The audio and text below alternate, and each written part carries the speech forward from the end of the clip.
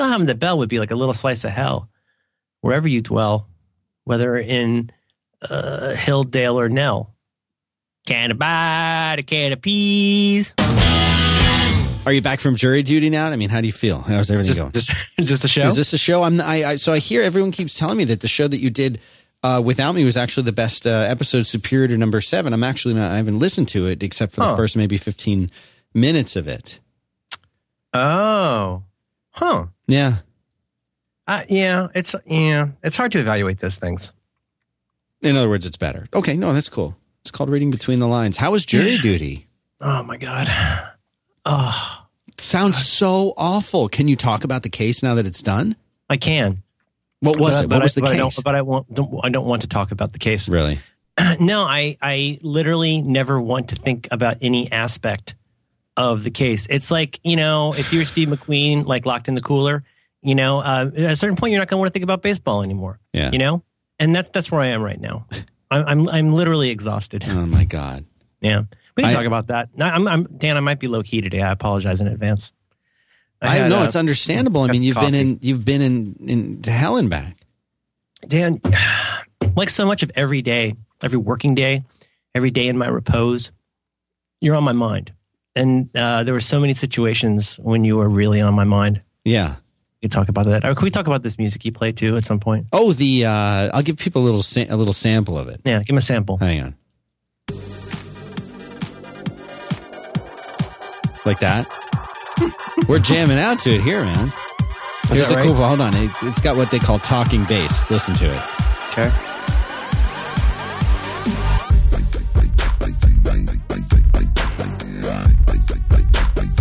What's not to like about that? Oh gosh, where do you begin? Well, I just have a couple quick questions on Redirect. That's our tweener music. Your tweener music. Now, who chooses something like that? I think it's me. It's all me.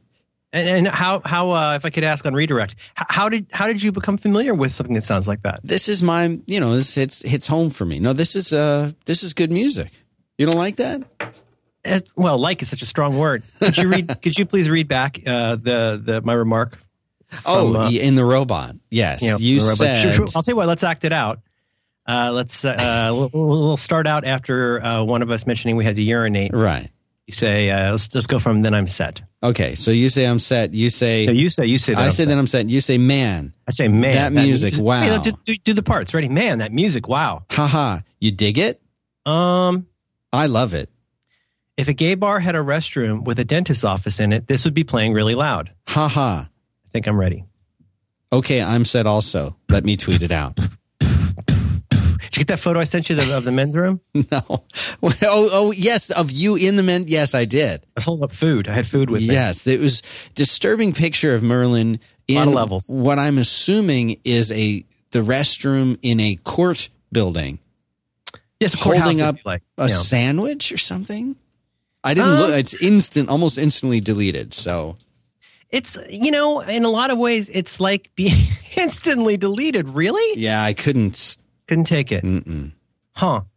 Well, boy, there's just so much to talk about that will not be interesting to people. But it's, you think about what it's like to be in an airport. And with an airport, you have a really, depending on the kind of personality you have, you decide to I'm an early person. I like to get there early, just so I'm not stressed out. Some people like to run from their car right onto the plane. But in any case, you want to minimize the amount of time that you have to spend in an airport. You got to get a little bit, as you say, zen, like chocolate, right? You got to get into right. them. But you say to yourself, well, unless there is a series of cascading delays, I'm probably not going to be here for more than 2 or 3 hours. Even if I have a layover, you very rarely have a layover. In my experience, if anything, they're too short sometimes. You go through LA and you get those crazy layovers where you got to run and run. But, in this case, you're in the airport and you say, well, at least I have the consolation of knowing that I will only be here for a couple hours and then I will be closer to the destination. So imagine it's kind of like an airport. Let's just start with the lights, Dan. You were saying, this is the part I did hear. You're talking about the awful, fluorescent lights are just, I don't know how people deal with it. This should be, when I say a show, Dan, I don't mean an episode. We should have a whole show. A property, if you like. Right. About how the lights that we live with today are killing us. They're killing us. And anyway, I don't want to go on. Nobody cares. But I'm just saying, like, so the nice thing, the consolation of the airport is that you're going to eventually get to leave, and you only have to be there for a relatively finite amount of time. Now, here's the thing with jury duty. You show up, and I don't know. I've done this before. I don't know why I didn't process this correctly. This is a little bit of a rehash, but you show up, and they go through the process of picking people, and then you get picked. And then if you're one of the lucky Americans, you discover that you're now on jury duty, and it starts. And then it starts, and now you're on jury duty, and jury duty starts. And this is why I was so apoplectic. See also episode 124 of this program. Mm-hmm. Was it? I don't know why. In my head, it was almost like the time between the decision in a court process and then being sentenced. You figure you got like a little bit of time to get your affairs together. My affairs were not together. It had not occurred to me that I might get picked for jury duty and would be asked to be there for over a week, and then it would just start. And that's when it all kind of settled in on me that we couldn't do the show like we wanted to. I couldn't do other shows like I wanted to. I couldn't have my life the way that I've shaped with a certain large piece of clay to be the way that it is, which I think actually might be an interesting topic. But and then you sit in a chair and the lights, because everybody's trying to save money now. So you get those the color of the lighting, Dan. It's overhead fluorescent, not fluorescent. I guess it's CFL technically, but okay. Do you know how flattering that light is? No, it's not. It's not a good. It doesn't bring out your best complexion. No, I look very ill. I look like I have removed my liver and replaced it with like an onion bagel. Everybody looks sick, and I don't know why. I feel like as I get older, I'm more aware of what things do or don't drain my energy. And I'm just going to say that sitting in a seat and listening to someone talk about the law for 8 hours a day with, enforced potty breaks in essentially an airport where people wear robes and with the lights, Dan. Oh my gosh. This is the thing that surprises me, is that a guy with your particular issues couldn't have easily gotten out of being responsible for making a decision about somebody else's potentially life.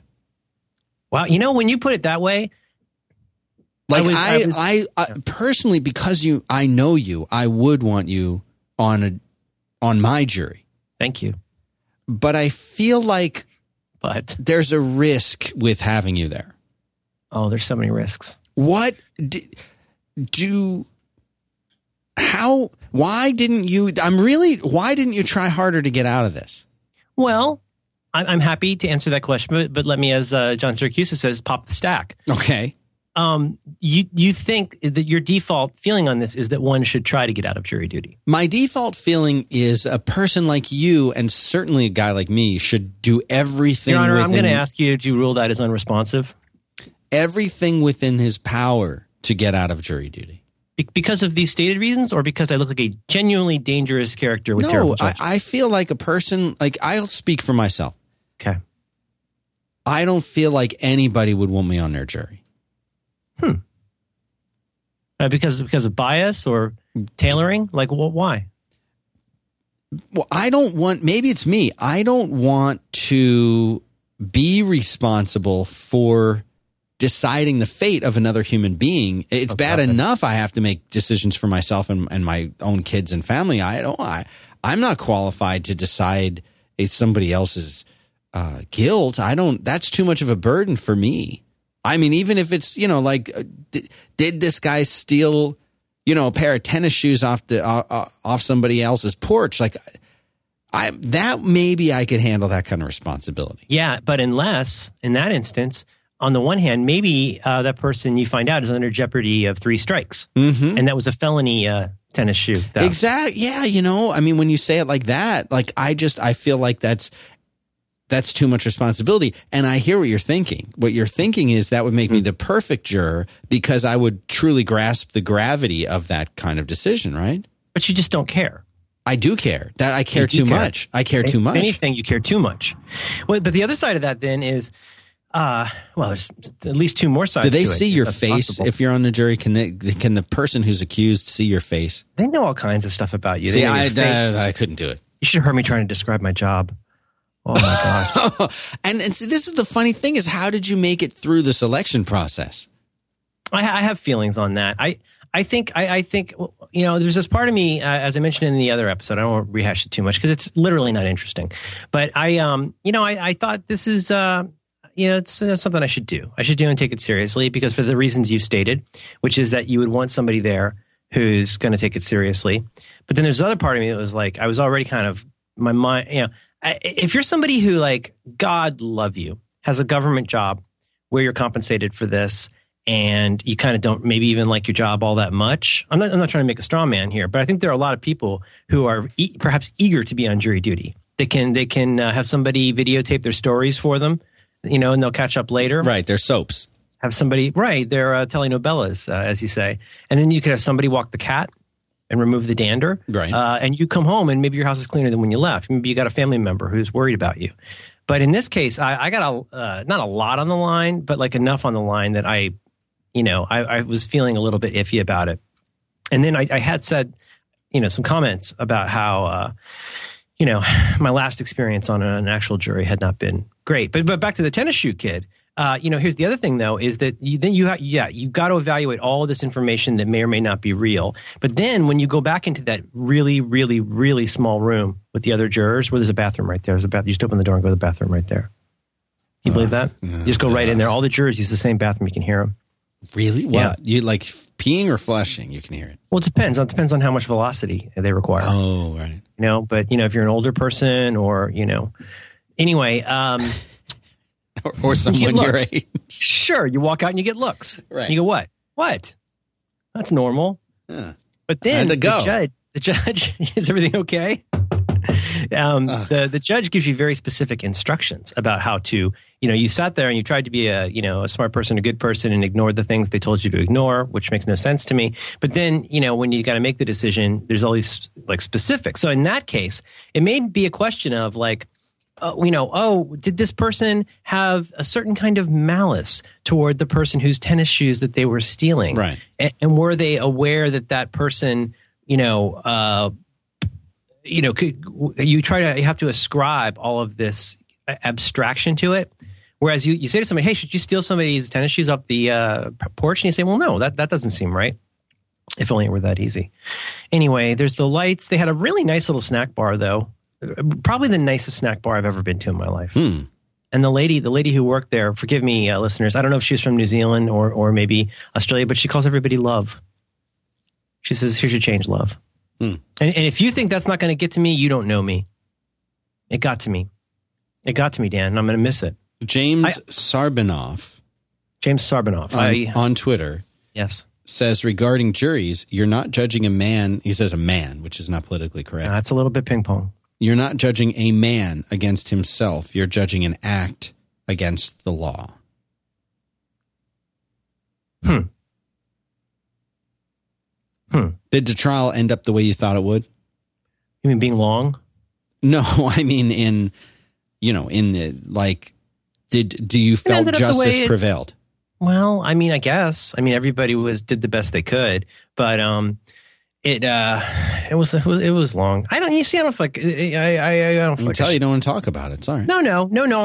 We've got our regular classic lineup back, so I don't want to burn our airtime. Also, I'm kind of tired, so I'm probably not very lively today. But what was the other thing? Oh yeah, also there's the public transit. You got to take public. I take like both ways. It's like 45 minutes. Ugh. You ever think about touching those poles? Yes. No, I have thought about that. You ever think about that? You ever think about like everything you if you were to do a mental inventory of everything you've touched, like you wouldn't be super into your hands. But now take that and multiply that by literally thousands of people you don't know and what they might have touched. You're a careful man. You're not going to lick your palm, right? Does that look clean to you? Doesn't look clean. No. That's what I said when I sent you that photo of me in the Fantastic Four shirt in the bathroom. But it's a good system. I'll tell you one thing that you'll enjoy. I don't know if he feels this way, but I kind of bonded with a few people on the jury as one does, and I'll just say his name was Christian. Christian started referring to me as Beautiful Mind. Oh, of course, because I filled a notebook and a half with notes, and then in order to in order to get a sense of this. Were they relevant timeline, to the trial, or were they just your own notes? Show me all the blueprints. And then at one point, I took out a stack of 100 index cards and started writing the dates of different events on them and organizing them. And then I laid them out in a fan pattern in a semicircle to try and get a visual sense of it.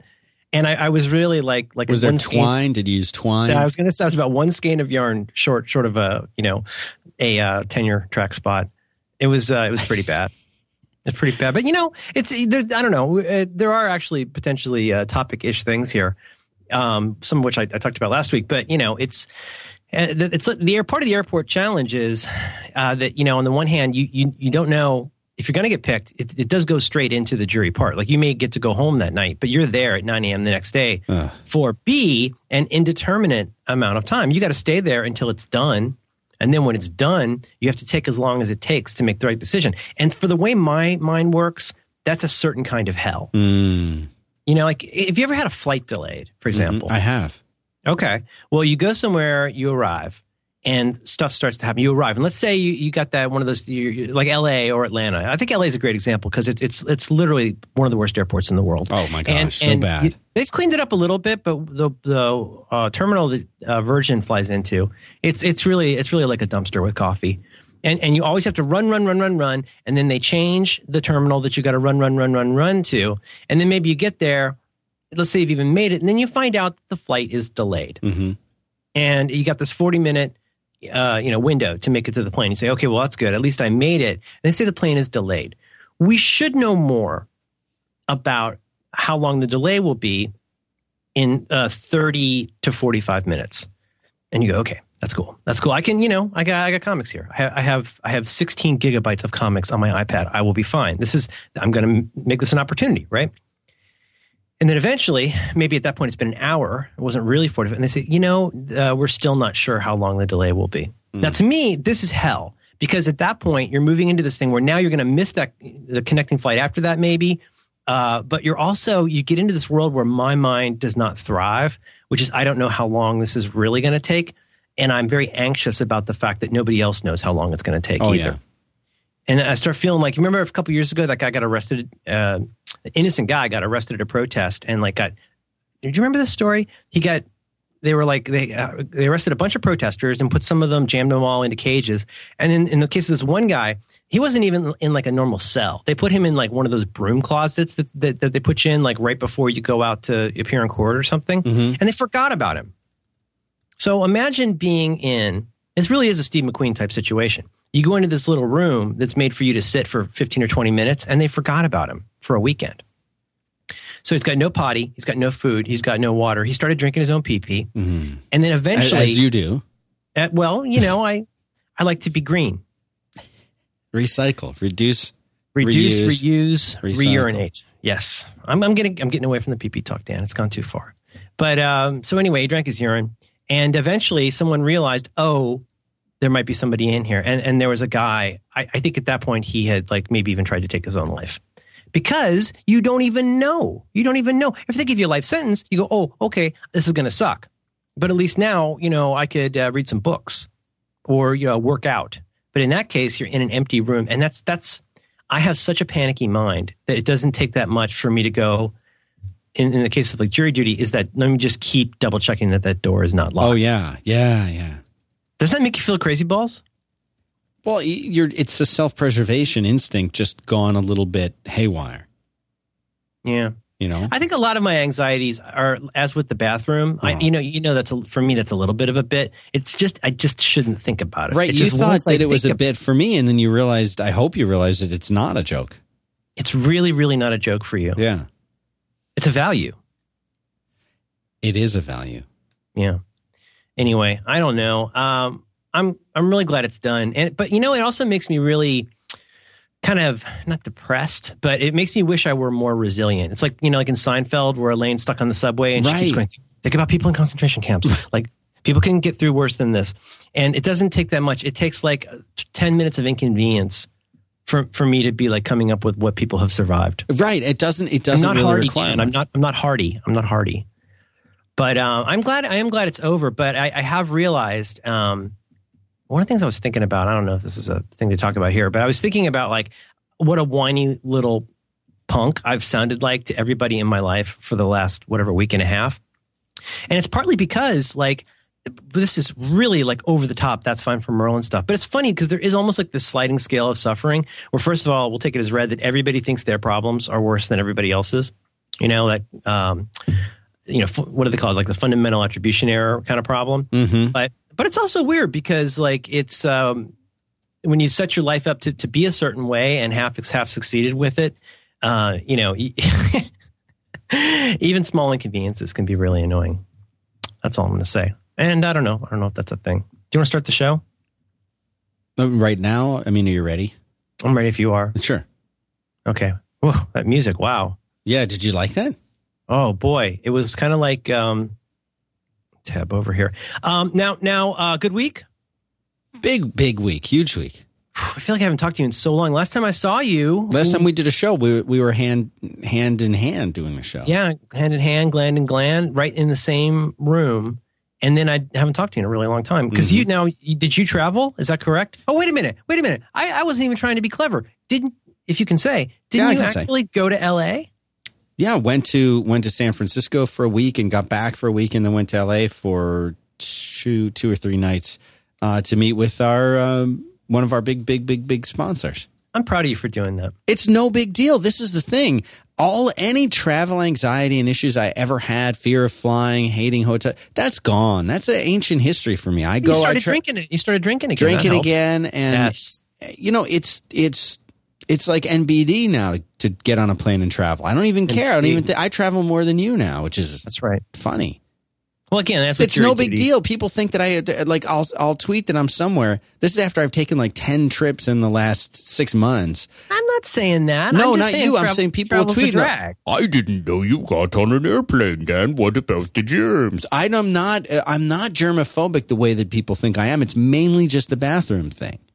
And for me, it's people. It's just using people. it. If I have to shake a lot of hands or touch something a lot of other people are touching, then I'll use hand gel. But it's not like I can't go somewhere. Like I'm no John Syracuse who can't travel. That's years ago. That's old Dan. Old Dan. Yeah. But, it's just the whole was jury duty and travel. Fascinating. I would rather talk about the jury duty because that's something that I just couldn't. I could not. I feel awful about saying this, but this is a show that I feel is about honesty. Really? I would do everything in my power to get out of jury duty, and it has nothing to do with not being willing to fulfill my my duties and responsibilities as an American citizen. I very much want to do that, and I would much rather do it in a million other ways than that, for so many reasons that I have. It's not that I'm trying to get out of the responsibility of doing it. I'm very, very willing to put in time. That's just the one way that I'm really, really not willing to put it in. I don't think they'd want me anyway. Okay, I'm gonna go ahead and. I know you don't want to talk about it, so we don't. No. I want permission to treat you as a hostile witness. When you're going through that mentally, if you were to just even lightly unpack that, what is it about the jury duty thing that most? If you think about the thing that makes you most not want to do it, what is that? Give me a minute. It's hard to tease apart all the. Do you want to take a recess?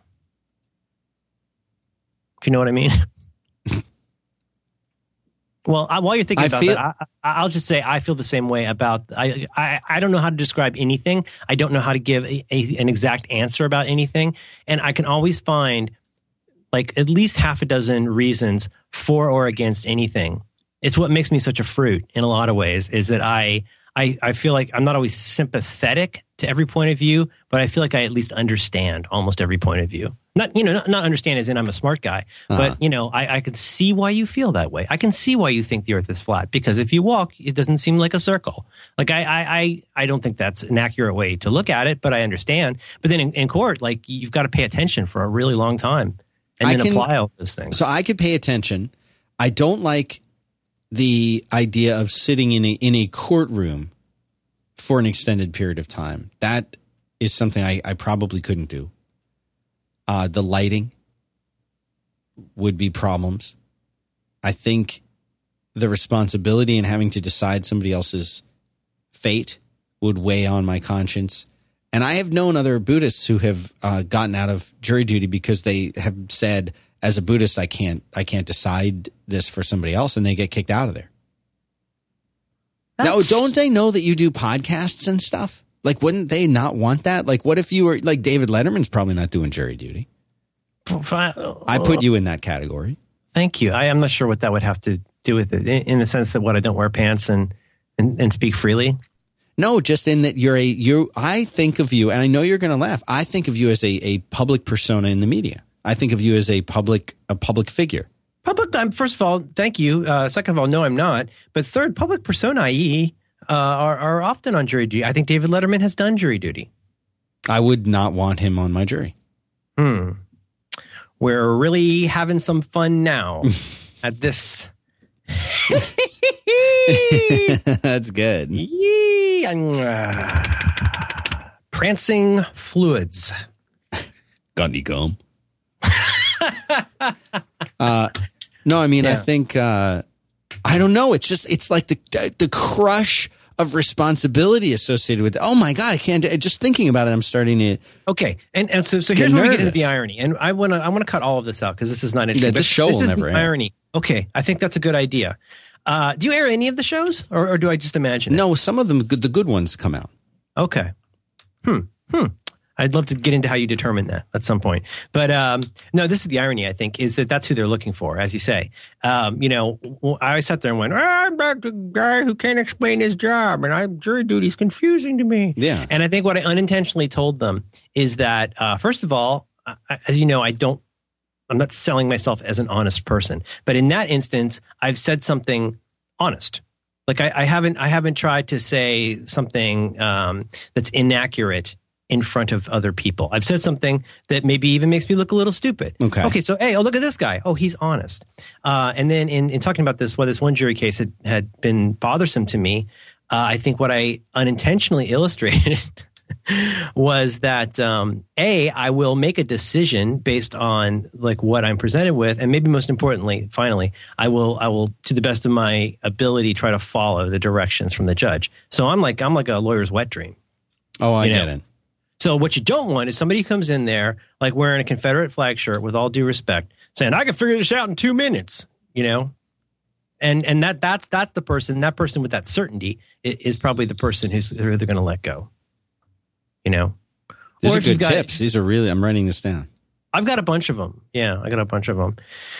Anyway, I'm glad it's over. Yeah, me too. I get tired so easily, Dan. I know it. I get tired, and I need rest. And you know what it is with me? Also, I need wind down time. When I come home, I'll keyed up, and then I can't go to sleep till 2 a.m. I'm sitting there watching Steve McQueen movies. Mm-hmm. That's no good. I should be letting the case turn over in my mind, not forming an opinion or sharing that opinion, but let it turn over in my mind. Mm-hmm. I have been watching lots of good movies, though. But I'm glad you're back. Boy, you've really grown, Dan. I'm proud of you. Thanks. Yeah, no, it's no problem, buddy. I'm glad you're doing so well. I'm not sure about that music. Hey, did you want to tell me about anything you like? There is one thing that I would like to talk about. Is this for this? Hang on, let me check just 1 second. Do these? That's for this? Yes. Okay. Thank you. What about the rest of them? Okay. And the flugelhorn and the piccolos? Are they? No? Okay. No, 3 of each. Banana pants. Okay. Barbecue. I feel like this has replaced the phone guy where you talk into your pocket. I'm sorry. I was just talking to my staff. Mm-hmm. Is that what you call it? Yeah, my rod and my staff, they comfort me. Sorry, I think it's a New Testament reference. Dan, you got anything that you like? I have to tell you, I have a small handful of things that I like today. Yeah, there are some things. The first one is PDF Pen. Mm-hmm. It is the all-powerful, all-purpose PDF editing tool from our friends over at Smile, from Jean Grey. Omnipotent. Here's what people know. Here's what they know. If they use a Mac, they know that they can open PDF files. They probably know that they can print to PDF file. And that's about it. That's about all that they're aware of. And they get a PDF and they think, oh, I need to, for example, I need to sign this. What do? They print it, they sign it, and they fax it. Silly. You don't have to do that. They want to correct something. What if they want to make a change to the text? Well, you can't do that. Yes, you can. What if they want to fill out forms? Can't do that. Yes, you can. Yeah, you can't do that if you're on your phone, though, right? Actually, you can. I think PDFs, for a lot of people, for me, a PDF is better than Microsoft Word. Oh my gosh, it's way better. But like not a lot. Like I'll take a text file over that stuff any day. But it used to be that you would get this, and thank God they finally gave you that preview app on the Mac, right? Mm-hmm. I mean, that was such a step forward over a certain we don't want to series of applications by the PDF people. Huge leap forward, but it was still, people are constantly sending you things to sign, and then you got to change one thing about it. And it's always been such a pain in the butt. Sometimes, you get a PDF, especially when people used to, have the really annoying ones that were basically like just a photo. Mm-hmm. And that would make me want to pull my hair out. I know. And this is why I love this app. It's genius. It's a really, really great app. It's called PDF Pen. And it lets you do all the things that you used to just not be able to do without it. I mean, you can do things. A lot of the time you'll get faxed something, or you'll get a document that you want to scan in. You can bring this in. It includes OCR, optical character recognition, Merlin, where you can bring that in as text. You want your text file? Great. Scan the thing in and then use PDF Pen, and it will convert it to text. You can remove sensitive information like tax ID numbers from your PDF if you want to share it. You can redact things, which Chockenberry really likes to do. You can keep the stuff private that you want to keep private. But the big news is that PDF Pen 6 is now available.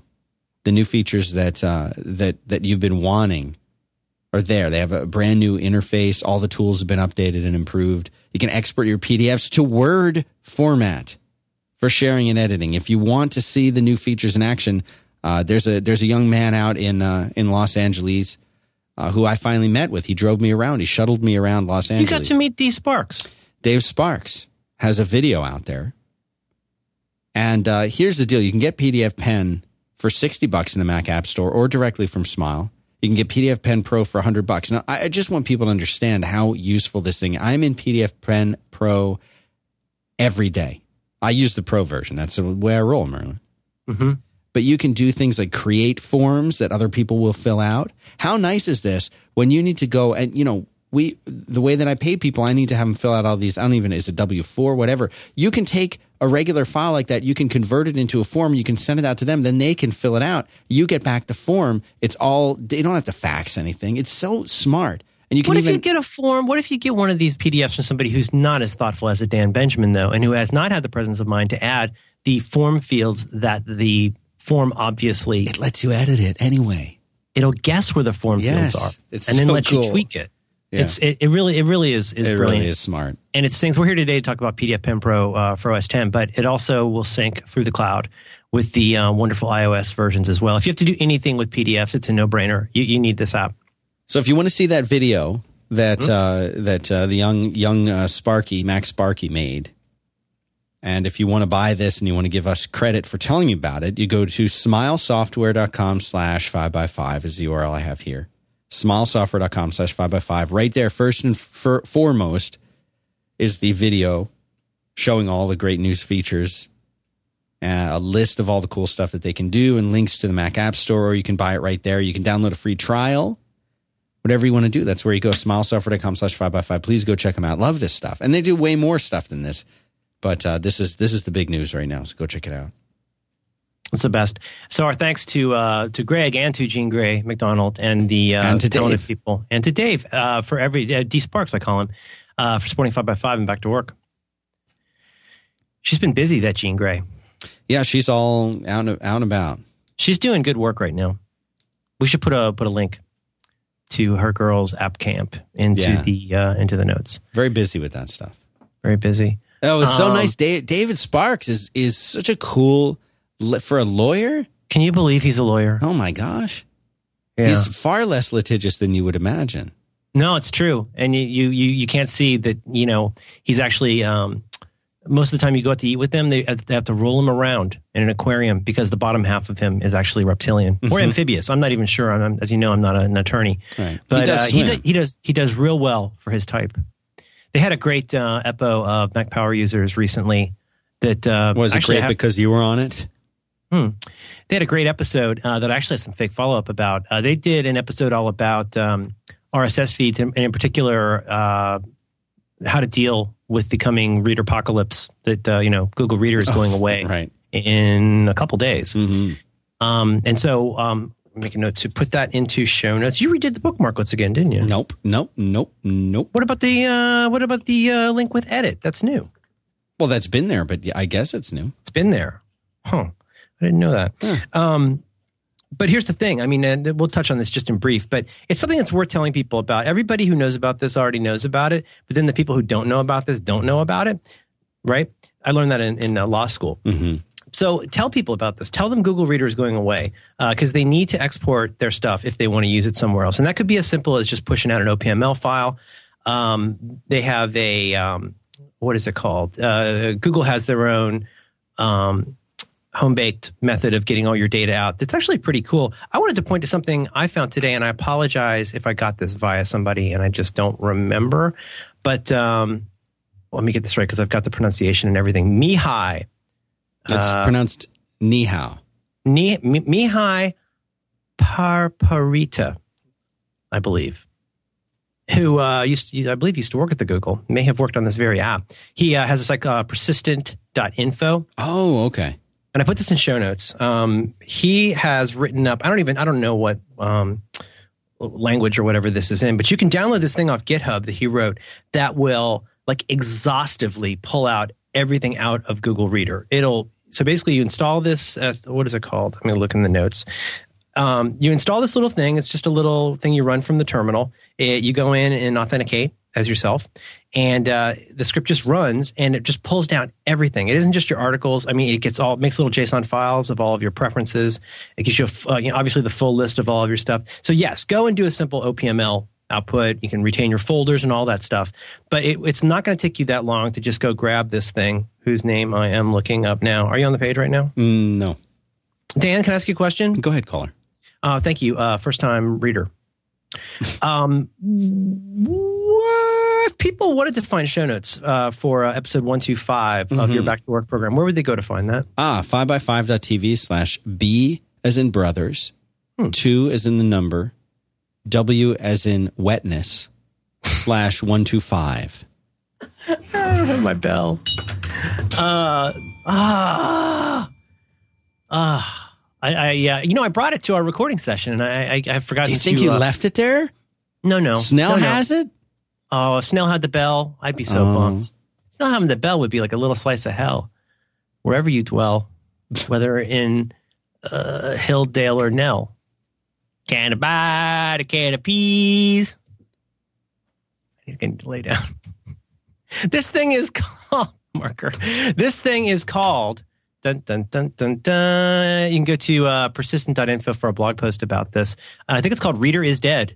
And it's on the GitHub. You just go and download this thing. It's very simple to it's one command to run in the terminal, and it'll spit out all your stuff. Anyway, I'm going to miss it. I love me some Google Reader. I'm not going to sandbag. And I've looked at a few of the other ones. That's, obviously you can learn more about that on that Mac Power Users episode. But are you a big Reader guy? No, not at all. This affects me almost in no way. Do you read RSS feeds? I used to read a lot more, and when I did it, I used NetNewsWire. I have a Google Reader account that I have tried to use, and I didn't like the interface, and I didn't ever get into the Reader app for using it because it was constantly going off and pulling feeds, and it was way overkill for what I needed. And I'm like old fashioned, I visit websites and I read them. You mostly just read The Economist and meditate, right? Yeah, I like to print it. I like to print my websites onto paper. And you ever work with people who did that? Yes. I worked with somebody who required that his executive assistant print the websites for him and have them on his desk. Well, they're so much prettier. Yeah, I've mentioned in talks and so forth that I've done Tom, the CTO, the guy who wanted me to add a feature to Outlook where he could have attachments. So that's a whole big bowl of confusing. But he would print all of his email. Every email he got, he'd print it right out of Outlook. And he had a big, very neat stack of all of his emails. That's how would he reply to the emails? I don't know. I guess he'd scribble some notes on there and then throw it away. I don't know. I don't think anybody would have missed it. You know, I really don't. I'm going to miss it. There are a lot of good options out there, but you know, I'm a big fan of that if this then that service. I use it for all kinds of stuff. And if this then that, because of the Reader API, can do lots of really cool stuff. You know, when certain kinds of things happen, cause these other kinds of things to happen. So if you like to, for example, let's say you get updates between Gmail and Reader, you know, depending on how you like to get notifications about things, for example, like I have an if this then that rule that scans subject lines of emails to determine whether it's a delivery from someplace, and then it automatically forwards that to delivery status, which I know you enjoy. Or in this case, you could say something like if you're using RSS to monitor a server or to monitor any kind of a service, when certain conditions are met, you know, it could send you a notification in Boxcar or, you know, whatever it is you like to do. So I'm sure there's going to be places to go. But the important thing, the reason I mention it here is it's because it's worth repeating, is to make sure if you want to keep all of your basic Google Reader data, go ahead and it'll take you a second. Just go and push out the OPML version.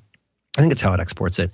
And, you know, that was co-created by Dave Weiner and Al Gore. I don't know if you're aware of that. Oh, they were working in tandem. You know who loves Outliners is Al Gore. Who loves you and who do you love? Big fan. That's right. Who do you love? Got a cobra snake for a necktie. And is that your pal now? Yeah, it's a Kung Fu Grip coffee mug from 2003. I made a single coffee mug on Cafe Press and bought it. Oh, really? Yeah, it says self-involvement. Wow. So that's good. More fake follow-up. You know, it's funny. So I'm telling all these people who have probably already exported their Google Reader stuff that they should export their Google Reader stuff. And I'm going to suggest a comic that is already being hailed as maybe one of the best single issues of the year, which is Hawkeye number 11. And I'm just going to keep suggesting Hawkeye. Because okay, whoa. I may have turned a corner on Hawkeye. Tell me more. I saw 2 movies recently on the plane. Hawkeye the character? Over? Yes, yes. Okay. Because you don't need to even like Hawkeye to read this. You will like Hawkeye after you read the comic. Please continue. But the character is not. He's a Hank Pym level character. He's not lovable as an Avengers character, right? That's how you arrive. That's what you came into this with. Yes. He was like a guy that shot bow and arrow. I didn't see him in like any. So I saw. You don't like. Let's just for people who don't. I'm sorry to interrupt you, but for people who don't know, and you stop me if this is incorrect. Okay. You do not like superheroes that are not superheroes. You're not crazy about Captain America. You're not crazy about Hawkeye because for you, they should have some kind of a special power that not anybody could get by practicing. Well, yes, and no. Yes, if they're involved with other superpowered beings. Like say a god. Like for example, the world's most annoying superhero, Thor. Right, or the universe's a character whose strength has never been properly metered because it may have no limit. Right. If you're walking around next to the Hulk, you probably need to have some kind of powers. And he seems genuinely, and I don't want to say outclassed, but less interesting. But if you are in a situation where the other characters or people or creatures and things that you're interacting with are also don't have powers, then it can be fantastically interesting. But I just feel like and people would say, well, that's why he practices so much. That's why. And but I had kind of said, not for me. Then I see this Avengers film. Oh, yeah. And I really thought that I really started to recognize that maybe this is interesting after all. And then I saw the Thor movie, which he's also in, because the Thor movie was kind of a extended prequel to. Yeah, they're all prequels. They're all Tesseract vehicles. Yeah. So, but now I think I've turned a corner, and now I'm wondering: is the comic as interesting as you say it is? Maybe I should give this thing a chance. I think I'm very interested in all of these things because I'm with you. Like, well, ironically enough for me, I really like the Avengers movie. I understand that there are some Inakos out there that don't, and that's fine. But I really like that movie. But I think that's actually an example of where it highlights how much he's Hawkeye. I thought he was great. I mean, I really enjoy Jeremy Renner in a few films. But, and it's, you know what it is, though? First of all, you feel for the guy because he's got some personality in this. Like, he's getting, no spoilers, but, he's getting kind of screwed with by that Loki guy. But he's, I have run really hot and really cold. I run a little warm and extremely cold on Thor. But when Thor suddenly gets down to business and somebody says, hey, Thor, do this thing. And before they can finish their sentence, he starts swinging his hammer around and flies in the sky. Sorry, that's really cool, right? When Hulk says, I'm always angry. That's my secret, right? And then he does, what do you say? But poor Hawkeye and Black Widow are almost always on crowd control because she's awesome, but she's got a gun. And in context, when the two of them are doing stuff together in other comics, it's often really, really cool. But I'm interested in that because it's funny to me, like two characters, Hawkeye and Daredevil.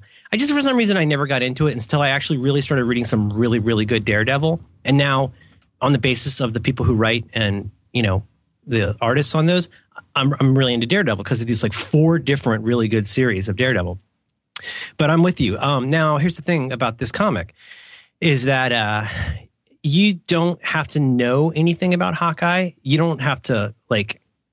Here's all I would say. It would be helpful to know that Hawkeye is a marksman, mostly with the bow and arrow. Right. And actually on page 1 or page 2 of Hawkeye 1, he's saying, I'm running around with this, Paleolithic stick and string, like, on this crazy team of Avengers. But all you need to know is that this is, as they say on the little cover page, this is what Hawkeye does when he's not busy being in the Avengers. And it's, all I'll say is at least give the first one a try. I would even say buy the first trade, which could be better produced from a quality standpoint, but it's really good. But I will just say, as I've said repeatedly, that I think Hawkeye 11 is one of my favorite things in a pretty long time. But I would just say, and I've been evangelizing this a little bit, probably unnecessarily, but if you're one of those folks who's wondering what's the big deal with comics, or like how could this be any more than a bunch of confused people hitting things. Hawkeye, start with Hawkeye 1 because it really is worth it. Every one of them is a delight. Mostly unsentimentally, very heart tugging, and very well done. Oh, ditto Iron Fist. Fraction and Aha did Iron Fist, Immortal Iron Fist. Like who loves Iron Fist, right? I don't. You always talk about Iron Fist. I don't even know who that is. This is Danny Rand. Oh, he's had the training. He's got the Iron Fist. He's got. Boy, there's a time in my life I would have really enjoyed having an Iron Fist. Is it actually iron? I saw a Doctor Strange costume yesterday at a comic shop. Now I really want one. Oh, yeah. Put that in notes. Anyway, do yourself a favor and go check it out. You can get it on the Comixology. Don't start with Hawkeye 11 because it won't delight you as much as it will after you've devoured the other ones. But I would say go check it out. I'm glad to hear that, Dan. But you don't need to apologize for not loving Hawkeye to me. Well, no, because I feel like I've like you're into comics. I respect your opinion, and you're talking about something that you really like. And I felt like this was a wall that had grown between us. Yeah, I mean, like in a lot of marriages, it's not the kind of thing you want to poke at. Mm-hmm. But yeah, sure. But I mean, I think it's potato. Okay, yeah, sure. Hakuna potato. Hakuna potato. By the way, my daughter is now the lion from that Madagascar movie. Oh God, that's a long way. A couple weeks ago, it was Captain America, and now she's a cartoon lion. Do you find that she doesn't care so much? I know that she's had been into Wolverine, worn the Wolverine costumes. Do you think she doesn't care if it's a male character or a female character, that she can just get into character pretty easily? Like she doesn't discriminate like that. No. If anything, she has a strong, because she kind of self-identifies. She doesn't kind of self-identify. She demands to be called he. And she... But no, I mean, she has a very strong preference for that kind of character. But she'll also mix it up. Like the other day, she had a tutu in the Wolverine mask, which was just pretty awesome. And but yeah. No, what's Cash like to play up? Oh no, I mean anything, like even colors. And it's not because I punished him if he looked at a red piece of coloring paper or used a red crayon. It's not like that. It's not like that. It's not like he'd get, sent to his room for the entire weekend if he, picked up a pink button off the ground or something.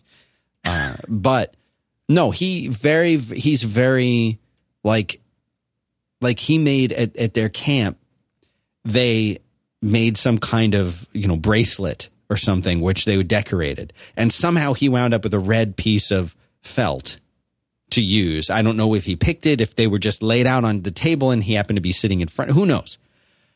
But he was very clear. He's like, I know that red is a girl color, but I made the bracelet red anyway. Wait, what? I'm telling you, this is all, I don't know if he picks it up at school or whatever, but there are things that he'll be like, certain things, well, that's too girly.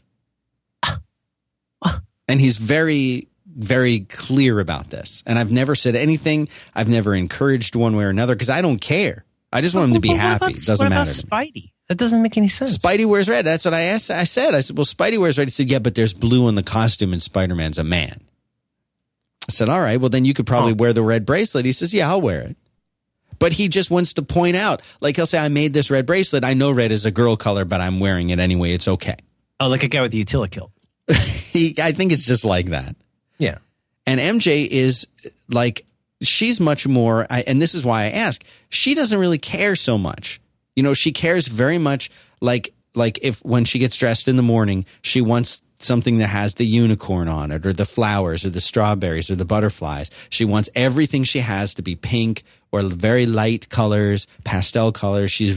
But she has no problem playing with the Godzilla toy or racing the truck around. But she's much more into her baby dolls and the little dolls and the other, the very. Yeah, that's totally normal. And but I feel like it's easier for a girl to put on a Wolverine costume than a boy to put. We're probably off the rails now. No, we're not. But you're bringing up an interesting issue, which is that.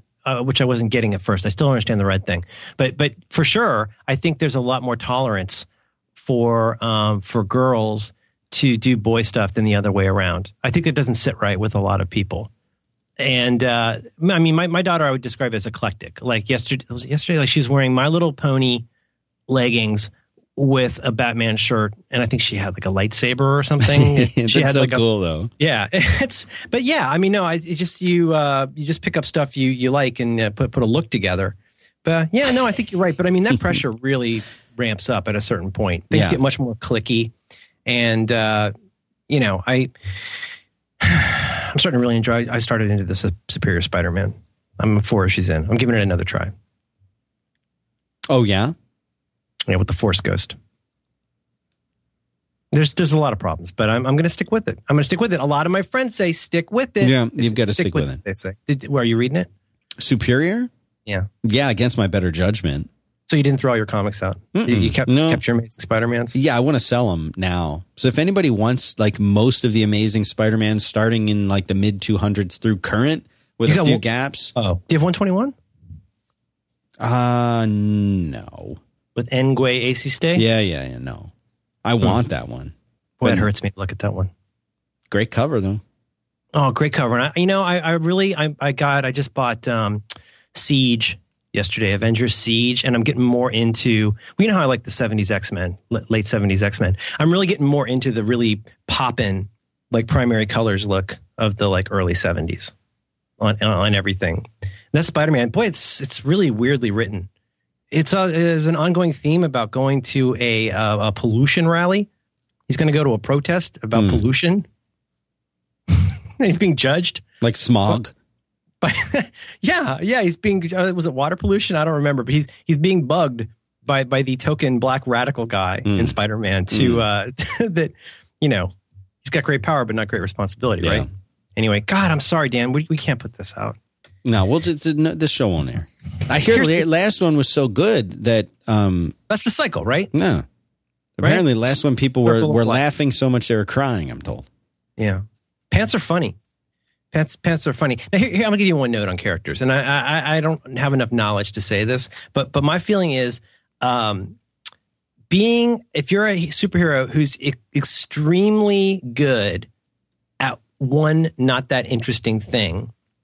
Like, you're not going to be as that could have the longevity of somebody who is even maybe not that good, but at something that's extremely interesting.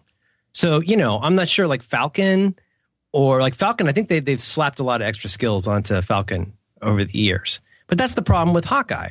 And so what do you do if you're the wonderful Matt Fraction? You have him doing stuff like throwing playing cards and being able to like do things by throwing a coin. Right? He's not just arrows, he's a marksman writ large. But he still practices. Glad I'm not on jury duty anymore. Oh my God, I bet you're you're not allowed to look at your phone. Are you serious? Think about this. Let me ask you a question, Dan Benjamin. Do you ever look at your phone during the day or your iPad or your computer? Constant. It's like adjusting. It's like a nervous tick, right? It's like adjusting your tie or checking your fly. It's a thing a gentleman does, right? You can't do that, and you can't look stuff up. Somebody says something, and you have to you can't go Google that until the trial's over. Yeah. So that's and then there's the lighting. Hey, did you want to tell me about anything else you like? Yeah, I have a few things. I do too. Let me give you some time. Let me hear it. Let me just check in real quick. Did you want me to talk about the? Okay. And is she still in town? Okay. No, tell her to Embarcadero. No, the burrito place. The other one. No, the other one. Yeah, no, the other one. Okay, I'm sorry.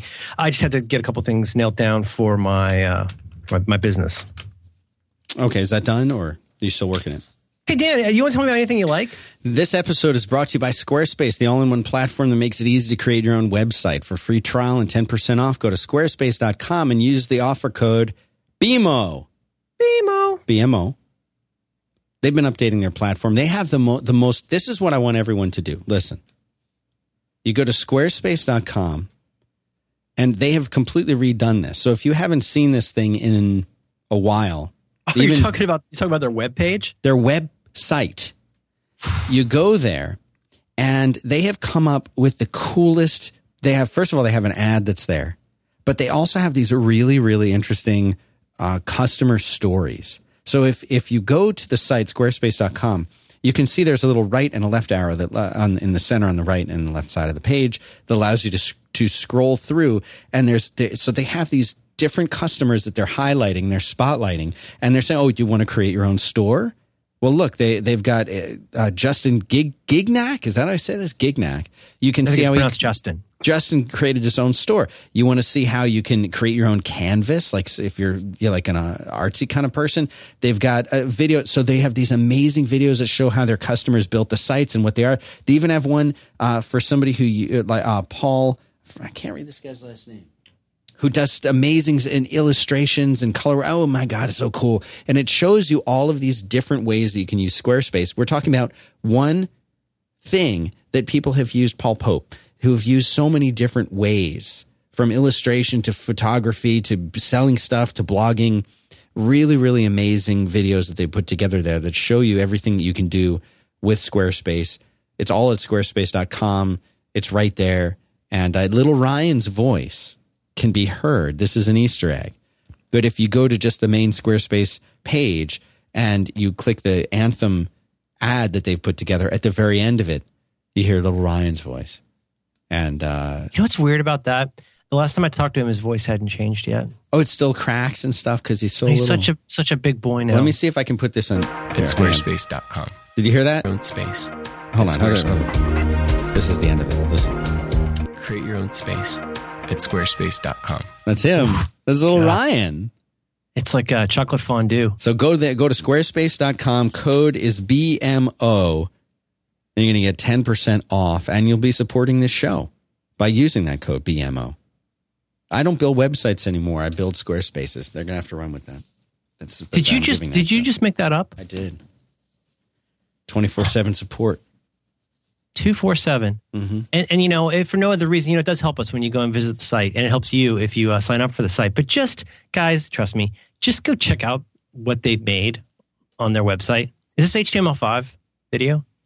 I think it is. I don't know what they're using to play it, but it's beautiful. It makes me incredibly envious of the skills of these folks, because you go in here anyway. I'm not going to spoil it for you. Just go, trust me. Just go and look at the page, because Beautiful stuff. This is, and I said, we were on a call with them, and I said, Ryan, you got to give us, you got to release this as a template. Oh, like I want my site to look like your site. And they said, oh, maybe we'll do that. Boom. Crazy Town Banana Pants. That's it. Love it. Boom. Boom. Boom. Boom. Let's see what else we got for fake follow-up. Dog buns. I've got Beautiful Mind, Jury Duty. I don't have too much else. I have many topics. Just MINI topics. Mm-hmm. You really should wash your hands a lot, just in general. I try to. Or I use the hand gel. Yeah. Don't you worry a little bit about the hand gel? Worry about it? Well, I mean, you get drying and cracking, but also I'll speak for myself. I worry a little bit that I'm taking the bacteria to the gym. Okay, if you use the antibacterial kind, if you just use the kind that's just alcohol, then you're fine. I love alcohol. Me too. I can do that. Do it. Now, what if you go out and you get like a double whiskey and then you just spill some of it on your hands? Does that count? Because I think I might be very clean right now. Yeah. Yeah. Okay. That's one to grow on. Yeah. Disruption. Yeah, it was an okay episode. I'm not used to just talking to myself. I mean, and having it recorded. I liked it. I really liked it. You used to do a lot more of that, which you did talk about at the beginning of the show. And I felt like it's. Excuse me. I'm sorry. That was my phone. I feel like it's a very natural thing for you to do. Maybe that's something we could once in a while do. I miss the songs you used to do, the performance work. That's on my list. Okay. That's on my list. I want to bring back that video show for a little while, and I'd like to do some more music. I'm not really a musician and I can't sing, but that hasn't stopped a lot of people. No, it never stops you. You get that Maroon 5. So now that music that you play in the dentist's office of your men's bar, is that like real music? Did you get that from like a stock music place, or are those actual performances people can purchase in stores? I think it's something it's online or in a 1995 thing. Like they call in like a late at night infomercial. Oh, 1995 thing where it's $39.95? Yeah. Yes. You get two of them. So first of all, it's worth $39.99. We're getting it for $19.95, but if you call now, you get a second one free. Here's the thing about the Hakuna potato peeler. If you get this, it's literally going to be the best potato peeler you've ever used. But if you call in the next half hour, we'll give you a second one for free.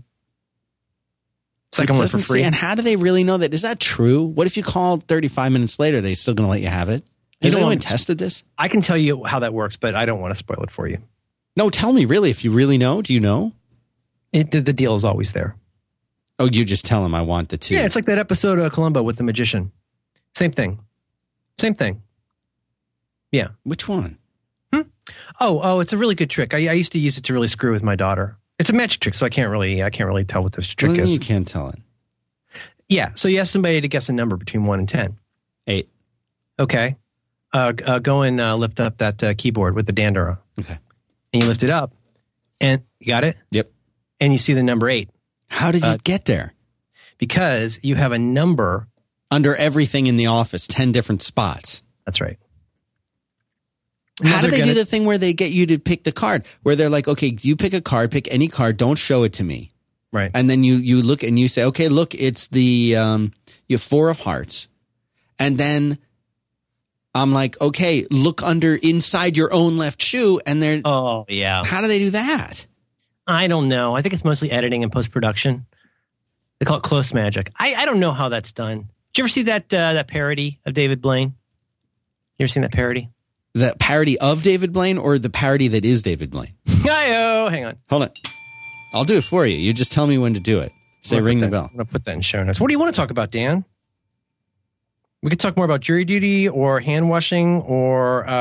You know who I had on Quit today who says he met you once? Yeah, that guy's energetic. Brian Brushwood. He does the NSFW show. He does a few other shows, and he also is the guy. He used to run around doing like extreme magic stuff, where like you put tubes, and the tubes go through different parts of your body that go in your mouth, out of your nose, and then the milk runs down them. Have you seen this? Yeah, in Germany, actually, it's really cool. In Germany, that's not a magic trick; they call that a honeymoon. You put the tube in, They call it das Milchtuben. Oh my God. Can you imagine being German? Can you imagine what that must be like? You sit around eating cake and they call it strudel. Das Strudeltuben. I'm really enjoying The Great Escape, but these Nazis might be even more ineffectual than Sergeant Schultz. I've never seen such tolerant Nazis in my entire life. They've created a camp from which the greatest escape artists in all of the Army and the RAF and all around the world, literally the greatest people who have escaped over a dozen times from different places, they put them all in camp. And then they escape again. Or they escape 2 or 3 more times and they're like, That's unlike any other World War II movie I've ever seen. It doesn't seem... It's not as plausible as you might. It's not as plausible, no. They never increase the security or anything. They put you in the cooler, you know? I wouldn't want to be in the cooler. Yeah. So what did you want to talk about? You got anything? You want to talk more about Brushwood? He just said he met you. Do you remember meeting him? Probably. Yeah. Where did we meet? He seems like a really engaging guy. Oh, he's super cool. I could see him doing tube magic. He does it. You got to be real careful with that stuff. Like in 28 Days Later, or was that in 28 Days Later where the guy pulls the tube out of his nose? This is different. Okay. I think he puts it in and takes it out. He's got a different gown. Yeah, right. I don't know. Magic makes me mad a lot of the time because I feel like they're deliberately trying to trick me. You know what I mean? And then it's like magic's super frustrating to me because I see it, I don't know how they did it, and that makes me mad. And then I find out how they did it, and it makes me even angrier. I spent 4 hours one night. This is exactly how much of an insufferable dork I am. I spent like 4 hours one night finding out how Penn and Teller do the bullet trick. You don't want to know how they do the bullet trick. Why? It's a trick. No, I like to know. I do like to know. But it's literally a bamboozle. It's a magic trick. I'm not going to get into it. All I'm saying is that I find magic very frustrating sometimes. The people who do magic really freak me out sometimes. It seems like an odd thing to do to try and fool people with coins. You know, if you're a banker, that's totally understandable. But you know, if you're somebody with a goatee and a cape, it seems like the last thing you should be doing is pulling money from somebody's ear or asking them to swallow a tube. Do you do that? Do you get somebody from the audience to give them a tube? You only use the tube on yourself, right? I think the way he does it, it's entirely just his own. You know, it's all within his own personal space. His performances, they call it auto strudling. Yeah. So now that you've done, are you compensated? Are you paid for the time that you're in jury duty because you don't technically have a job? I'm going to object to that on the basis that it has no foundation and is a compound question. If you think about it like this: if you're a person and you have to go to jury duty and you have a regular, let's say you have an hourly job and you're paid $20 an hour and you're going to miss 2 weeks worth of work. Do they write you out a check? Does your employer? Can they not fire you? Can the employer not fire you? Because if somebody showed up here and said, "I got jury duty for 2 weeks," I'd be like, you may not have a job then. Whoa! Yeah. Phew. Yeah. It's that serious. You don't have that many sick days. Nope. You don't give them that many. Well, as you know, I'm not a county court clerk, but it's my understanding that if you have like one of those government jobs, they'll probably pay you and stuff.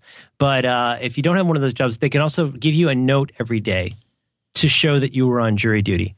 And several people on jury duty asked for and received that note every day. And after a few days of that, I finally said, so you have to get a note from the clerk every day to prove to your employer that you were on jury duty? And they're like, yeah. I mean, it's a technicality. I was like, they don't just believe that you're on jury duty. Do they imagine you go, oh, I'm on jury duty. And you're like, sorry, can't come to work. I'm still on jury duty. Like, what a weird relationship. I understand. Calm down, Johnny HR. I understand that it's in the big binder. Like, I understand. But doesn't that seem kind of odd that if you were a professional person, you would have to prove that? Now, would you do that if one of your staff there did it on jury duty? Would you want them to take a selfie to prove that they were in the jury box? No, I would trust that they were doing jury duty if they say they're doing jury duty.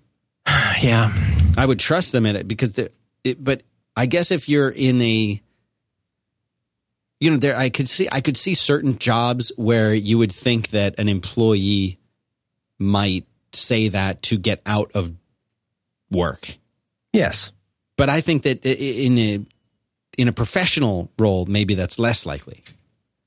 Yeah, see, now I would still want to see the document that said that they had jury duty. Like I would want to see that. Oh, I got a nice big piece of paper I'm going to keep that says that I served jury duty on these 8 days or whatever. That's all I would need for my. That's enough. That's enough for me. Would you call to confirm it? No. Anybody with a printer could make that. Unless you had Donald Pleasance before he loses his vision. No spoilers. They call him the forger. I just think that's one of those things that's very interesting to me. So to answer, it's funny to me that you would expect a professional who you theoretically trust with a lot of responsibility in your company to basically get a note from their judge mom. That seems super weird to me. What does it say about your relationship? I understand HR. Now to answer your question, I was told on the final day of jury duty that I will in fact be compensated for this. So I will receive. I'm told that I will be sent a check for this. Okay. I mean, how do they? Are you feeling awkward? You're feeling awkward about asking how much, right? Because we don't talk about money. No, I'm not awkward. I'm not interested. I'm just wondering how they. I mean, so here's a question. I don't want to show off, Dan, but it's $15 a day. Do you feel that's sufficient for? What if you are David Letterman? David Letterman. Hold on. How much? Hold on. I'm Googling this. How much does David Letterman make in a year? I think he makes $13 million a year. David Letterman net worth. That's not what I wanted. He makes $50 million per year. Okay. What? $50 million per year. That's fine for Letterman. Okay, so 50 divided by 52, because I can't do that kind of math. He makes 0.96 million per week. So if he misses a week of shows because he's in jury duty, do you think he's compensated at close to $1 million per week? Absolutely.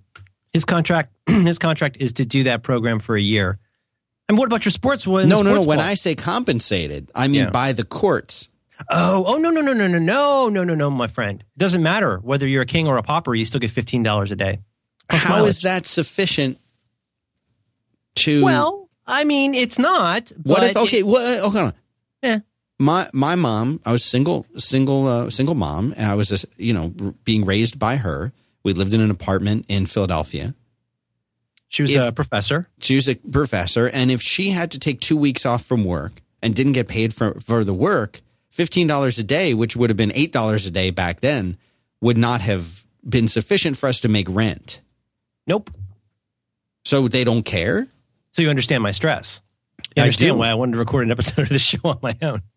Partly because I love our fans, but also, that's why this has been stressful. I mean, I don't mean to whine, because it's not really hard to do. But you saw the emails between me and your buddy, and there were 3 different mornings where I got up at 5:30 to try and record a show in the morning, and I was just too out of it to do it. Mm-hmm. But no, I don't know if that's adequate compensation. But I mean, on the other hand, there's a part of me that thinks they shouldn't pay you at all, because I mean, remember that old bit about there's that calculator to figure out based on your income whether it was worthwhile for you to bend down and pick up a quarter?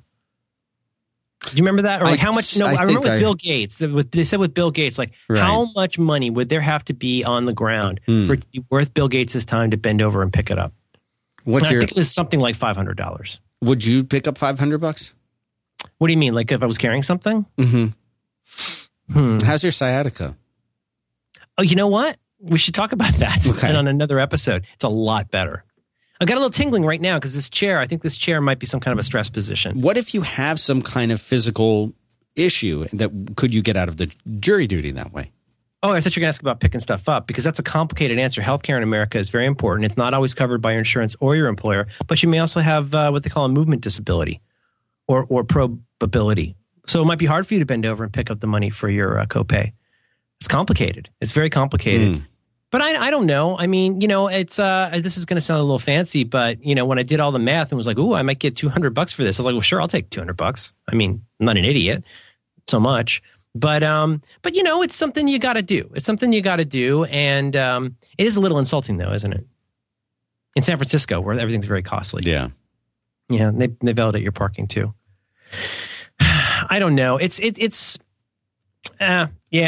almost a topic. I talked about this again in that episode last week, but I know you didn't listen to the whole thing, but the idea was is there a way that you could take something that is candidly a kind of an inconvenience or something that upends you and try to turn it into a creative opportunity? So that's really what I tried to do, and I'm still trying to do it. When I recover and I'm better rested, I'll do more of it, but I don't know. I flipped out so bad. Like, honestly, I embarrassed myself. I probably looked like I was having a breakdown because I was suddenly, like, imagine that happened to you right now. Like, setting aside, like, let's say it's not a death in the family, God forbid, right?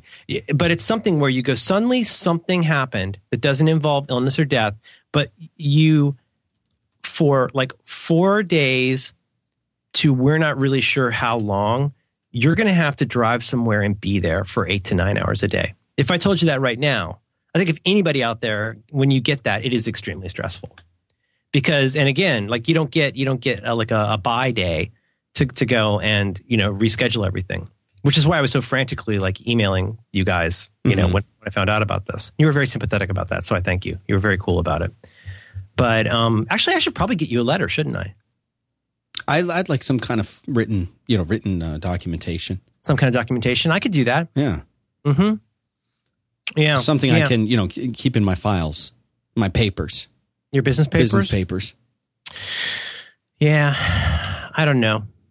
I think there's something to this because it actually also what it reminds me of, to be honest, is another old conversation of ours, which is like when you're scrapping at the beginning, and you're trying really hard to decide whether to take, like you and I talked about, like when you're first starting out in whatever your line of work is, you'll take any work you can get until you figure out. I mean, tell me if I'm cheating on the story here, but I think we kind of stipulated, as you say, that at a certain point you have to start charging more because it gets you better clients and more money. Yeah, right? You need to. Yeah. Right. So I don't know. To be honest with you, if I waking up every morning early and being tired and going, now I've got to be on Muni for this amount of time, there's actually a part of me that feels there's better. Muni is one, and then there's the BART, and then there's one other one. Caltrain. Oh, right. Caltrain. Caltrain is what takes you up and down the peninsula. That's how I used to get to work. What did you call me? I'm sorry? Oh, peninsula. I misheard. Was that ping pong? Mm-mm. Peninsula. Like a wang. Like Florida. It's America's wang.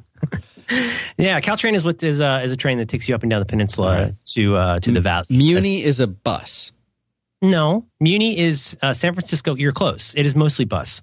It is San Francisco Municipal Transit Authority, and so it's streetcars like I have going by that you hear all the time. Right. It is the cable cars, those silly cable cars people like to ride on. Yeah.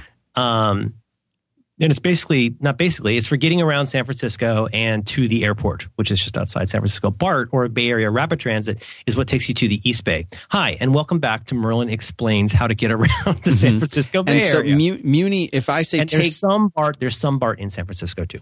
Would I say take Muni to this, and would that mean like you're automatically on a streetcar? Would it mean that you're on a bus? I mean, how would you know which to do? Our Muni covers the 48 plus square miles, mostly of San Francisco, and it's mainly buses, 5/6 streetcar lines, and like I say, stuff like the cable cars. You pay $2 and you can ride as much as you want for I think 90 minutes or 2 hours. Okay. So it's really, really filthy. It's so filthy. Because you think about all the poop in San Francisco and like just the odds. If you run, they call it called Bayes' theorem. You just think about how probable it is that there's poop somewhere on the train. And there might be someone right there who's just made it. Really? Sure. It could be small batch. Why not? Why? Why do they do that? Well, I think people don't drink enough water. And there's a lot of, let's be honest, a lot of Mexican food. I don't want to be ping pong. But no, it's very hard to find a place to go to the bathroom. Now, if you're in Florida, you can go to the bathroom almost anywhere. There will be a nice bathroom and parking almost anywhere in Florida. And here, even restaurants and stuff. You can go to Walgreens in Florida. They got a beautiful bathroom. You go to a Walgreens here and they act like nobody has to ever drop a deuce. It's the nature of the beast. But to be honest with you, getting up, I'm sorry to keep. This is the last time that I will talk about the jury duty thing. But it's been the thing I have to do all the time, as anybody who's had this knows. But in a way, I would feel better going for quote unquote free rather than going for $15 a day. Maybe that's because of a dignity thing, but I don't know. And that's really how I started to feel about work. I used to say that when I was doing web stuff, and I finally wised up a little bit. I would say there's two prices for what I do. and I still do this with speaking, which is why I don't do as much speaking, there are two prices. And those prices are like what it's worth and free. Because if you get I remember you told me about this. Mm-hmm. Well, I don't stick to it all the time because but that's the rack rate. The rack rate is here's what it costs, so it's easy enough to go like, okay, this is some kind of a gig that's either where I know they have the money or I don't really want to do it. And so like any kind of work, you would say like, you don't just go around and paint somebody's house because they asked you. Mm-hmm. And yet, if you do any kind of knowledge work, people get in the habit of thinking you just go to your Bits and Bytes Lego set and make a website or what have you. Mm-hmm. But, I think if you get too nuanced, once you've acquired a basic skill set and at least a few clients, yes, there is nuance to deciding what to charge for things. But I think you also, so we've talked this to death, but I think it's so important to have an updated idea of what you need to make out of something, but also like what it's actually worth. And then the problem for me is I noticed this a long time ago on those sites where you can go in back in the day with shareware, right? You go in, you got two nearly identical apps. Let's say you've got an app like an Onyx or a Cocktail or something like that. You've got an app that is in large part either doing stuff with P-lists and LaunchD that you wouldn't want to do yourself, or it's running a lot of Unix-ish commands through a nice GUI with automation. Right. When you say that, is that roughly what one of those? I like Onyx personally. Yeah, Onyx, and what are all of them? Let's see. Onyx is Cocktail. Still around. It's real pretty. Secrets. Secrets is, I think Nicholas from Quicksilver did that, where it goes in and shows you all the hidden preferences. But I mean, but you've got, let's say you've got some kind of a utility in particular. Mm-hmm. I always think of FileBuddy, like one of my all-time favorite apps. Yeah. Let's say you've got a Swiss Army knife app that does stuff. And in particular, there are a lot of things, like we've joked about FFmpeg. Think about how many apps out there like keep you out of having to ever look at type that kind of command on the command line. You pick up a couple flags and attributes and you're good to go. We will link to the FFmpeg. I'm getting it in there now. Yeah. Oh my God. I only looked at it a few times, but one time I looked under the hood at like actually what it's typing for you. It's like, type it for me. And it's dropping in like something the length of Heart of Darkness with lots of dashes. Yeah. Yeah. But I mean, and I noticed a long time ago I'm thinking like Mac Update or any of those sites that you would go to get your shareware. And people would leave reviews. And in my experience, two apps that I had used, let's even say a lot, that did 90%, I don't say 90% identical because you can't put a cost on user experience or whatever. But if they were functionally extremely similar in that they were a GUI front end to a lot of Unix stuff you wouldn't want to have to learn. If you had one that was free and one that cost a nickel, the reviews on the one that cost a nickel would be harrowing. Because people would go and if they spent the nickel on it, they would go, oh, fail. There's this other one over here that does it for free. I want my money back. What a rip. All this is a front end to Unix stuff, right? Et cetera, et cetera, et cetera. And my concern is that I think sometimes that happens. You say to somebody like, would you rather make $15 a day or not $15 a day? Well, in my case, I'll take it. I'm not done with it. Whatever, fine. But like if somebody said to you, you're compelled to do this thing, or like even more specifically with client work, I have to return to that paint your house thing. Like it is funny in knowledge work, or in my case with speaking or anything like that, you could talk about consulting because all of the value that you bring to that is intangible. It's difficult to understand why it's valuable. In the case of hiring a plumber, or I hire a plumber because there's a problem I don't know how to solve. I kind of don't care how they solve it, but I do know that I will consider this worth this amount of money if the problem gets solved. I might even think it's costly. If it costs $300 to like unplug my septic tank, there's on a variety of levels, I am okay with that, with giving that agency to people because I don't know how to do it. And even if they don't do a flawless job of it, my God, what valuable work that is. Do you know what I mean? Yeah, totally. But, no, very, very few clueful people would call up a plumber and say, oh, listen, I want to see if we could schedule a meeting. I'm sorry, I'm a plumber. No, I believe me, I understand. I'm talking to a lot of plumbers right now. And so what I'm doing is I have RFPs out for my various plumbing jobs that I may or may not need. I don't really need them. I'm just mostly calling people. So could you, either come out, maybe fly out, we meet somewhere, we get some coffee, and we talk a little bit about what you're doing these days? Well, what I do these days is I come to your house with a snake and I get the poop out so that you can flush your toilet. No, I understand. Let's save it. Let's put a pin in that for our meeting. But if you could come out, we'll talk about that a little bit. And they go like, okay, well, here's the thing. I come to your house and you give me $120 for driving onto your driveway. Mm-hmm. It's called a service fee or a bench fee, Right. And they go, whoa, we're really not at that stage of talking yet. We still want to learn a little more about your core competencies, and we want to look at your portfolio. Right. Okay. Am I being silly? Yes, I am being silly.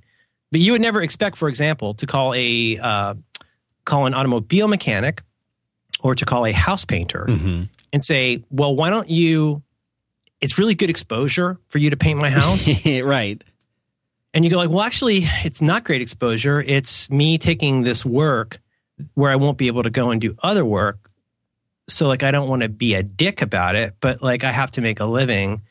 And so therefore, like, why would I do that? Okay, so an automobile mechanic, like they understand the guy I love our mechanic so much. I told you before how much I love this guy because he'll tell you like what needs to be repaired so you can drive it home.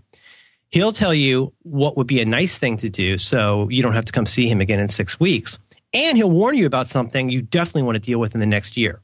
But he won't just say $700. Like he'll explain all of that to you and then give you those options and you can decide what you want to do. But, you know, what Jerry's not going to do is just say, oh, you seem like a nice guy, or I really want to support your project. So just bring your car in whenever it suits you, and I'll move this other stuff aside to work on it. You know, and I think when you're young or you're new or you have poor self-esteem, you would be very inclined to throw out that very obvious observation in order to get your stuff out there. They're certainly not the same thing. But, I mean, you must have encountered this. Dan, we've encountered this with people who theoretically want to sponsor the show. We have. From day zero, here's our sponsorship deal. Okay, you ready? Here's our deal. I don't know if you remember this. Here's our deal. You give us this much money, and we put your sponsorship on the show. Right. I mean, it's straightforward. And we, by design, we pretty much charge the same thing to everybody for pretty much the same thing. Like, if you buy a bunch, you get a discount. But like, we're not going to like keep having a conversation about, we can't afford to keep having a conversation about that, because if I did that for more than 2 people at a time, let's say I did that for more than 3 people at a time.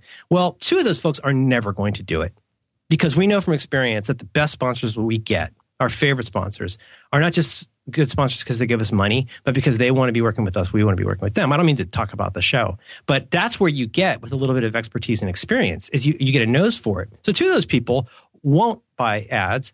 And the third one who sponsors, they might be the nicest person in the world, but I kind of don't want to work with them because now, like, there's a million places you can go that'll give you 5 pages of statistics about it. We don't do that. Right. Like, it's really simple. Like, if you like our show, you should sponsor it. Like, a lot of people listen and trust our advice. You know, if we think you're a good product and you got the dough, you can be on the show.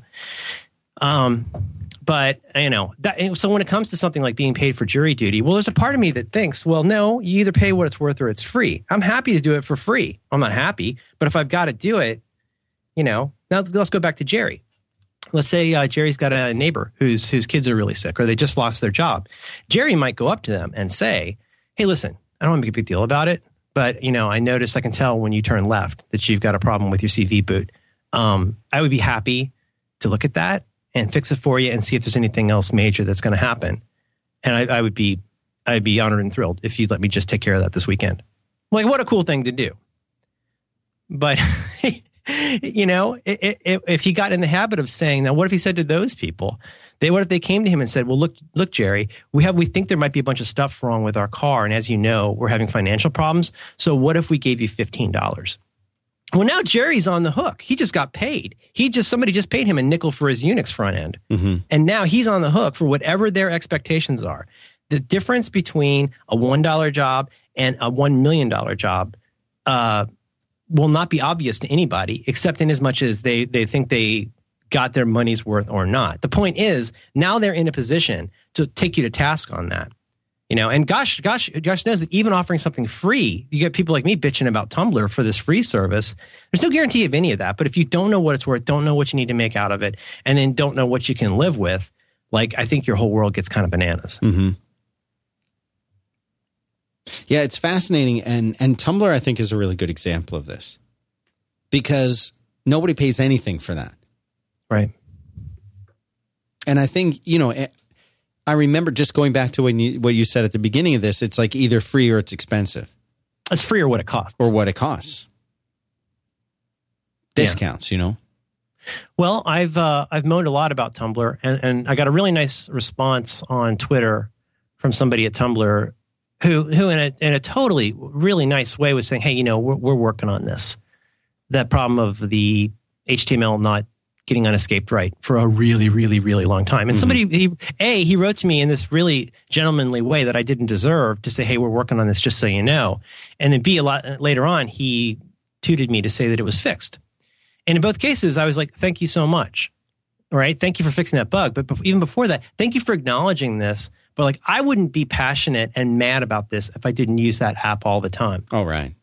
And so, part of it is, like Marco, I think, is pretty fond of saying, let me pay for this. But the problem is there's no guarantee that paying for something is going to make it good. That's why I say what it costs or free. So like when you factor in like how much you're going to charge for your product, you may also choose to factor in a lot of stuff about like how much support you can afford. I'm telling you, companies that we work with really sweat how much they spend on support. We have some regular sponsors. I could think of 3 off the top of my head. That for our listeners, it would make your head spin to know how much our sponsors spend on customer support, far and away over what they spend on development, because they're charging you a premium rate for the best product in the field, and they want to be able to support it properly. You know what I mean? But that's their decision. If they wanted to give it away for free, well, then maybe that's a different kind of model. The only point I would try to make is, yes, it matters what the market wants to pay for things, but it doesn't matter nearly as much as what you can live with in terms of what you charge for it. Mm-hmm. So, I mean, like when I've told you before, like when I would do, when I was apparently the only person in Tallahassee for a few years that knew how to use a brake tag, right, or a computer. I would say to my friends, go ahead. No, I was saying, or a computer. Oh, period. Yeah. Like how often did you have to go over, you in particular, and be tech support for somebody using Windows? Every day. Like somebody with like Windows 3 or whatever, like you probably had a lot of friends who were like, I have no idea what's going on right now. Yeah. But you would know what, INI or EXE or whatever to go into. And in that instance, I would always say to people, 2 parameters. Let's say I did it for free, which I did a lot because it was my pals. I've made some record label sites for free. I've done just because I love you guys, I want to do this. But what I learned with free was what you could expect. Mm-hmm. And so what I would say is, okay, you've asked me to do this for free. I really like you, or I'm obligated to like you because you're a friend of my wife's or whatever. Like here's what I will do. Free does not mean everything forever. I wouldn't say that, but that's the basic message here. Free in this instance means, okay, here's the thing. Over the next 6 calendar weeks, you can have a total of 30 hours of my time. I don't know what we're going to accomplish with that, in the sense that I don't know. Can't promise you don't know what you're gonna wind up with other than the 30 hours. Absolutely, because let me promise you that there is not a spec for me to look at. Yeah. It's very unlikely. So first of all, I'm going to have to go and start out by being a marriage counselor for their business or band to figure out what even needs to be done. Do you imagine that somebody has already normalized all that stuff and put it into Word or whatever? Yeah. Or rich text? Very unlikely. Do you think they have all the assets that they need, even just in terms of photos of the board? Do you think they have, when they send you this one JPEG that's like the size of a postage stamp that they want to be the homepage? All that stuff. Well, the black box that I would introduce is, I can give you 30 hours of my time over the next 6 weeks. All we need to do is schedule it. And if you need me to go in and fix problems with tab delimited data, I will do that. If you need me to do lightweight JavaScript that I can figure out and cobble together, I'm happy to do it. If you need me to go download all the existing files from that crazy, shared hosting place that is overcharging you so that you can get it on your own server or whatever, move you to Squarespace, I could do that too. It doesn't matter what I'm going to do. It doesn't matter. It doesn't matter to me what we end up with. I will get as far as we can with your cooperation in that many hours. Now, if those hours include me having to email you 6 times about sending the correct version of this, that goes toward those hours. If part of it is me having to go in and fix the typos that goes toward it too. So the highest level thing that I do, it's still the same amount of time. Every minute costs exactly the same.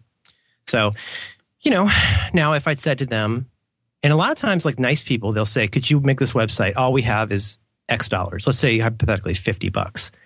We see where I'm going with that. Yeah. There's no way you can make a great website for $50 unless you're essentially doing it for free. Mm-hmm. It's just now you're doing it for free, but they feel like you're doing it for $1 million. So there's no way that you can completely control those expectations, but you can at least set them to your own satisfaction and then enforce them to your own level of sanity. And I don't know any other way to do it.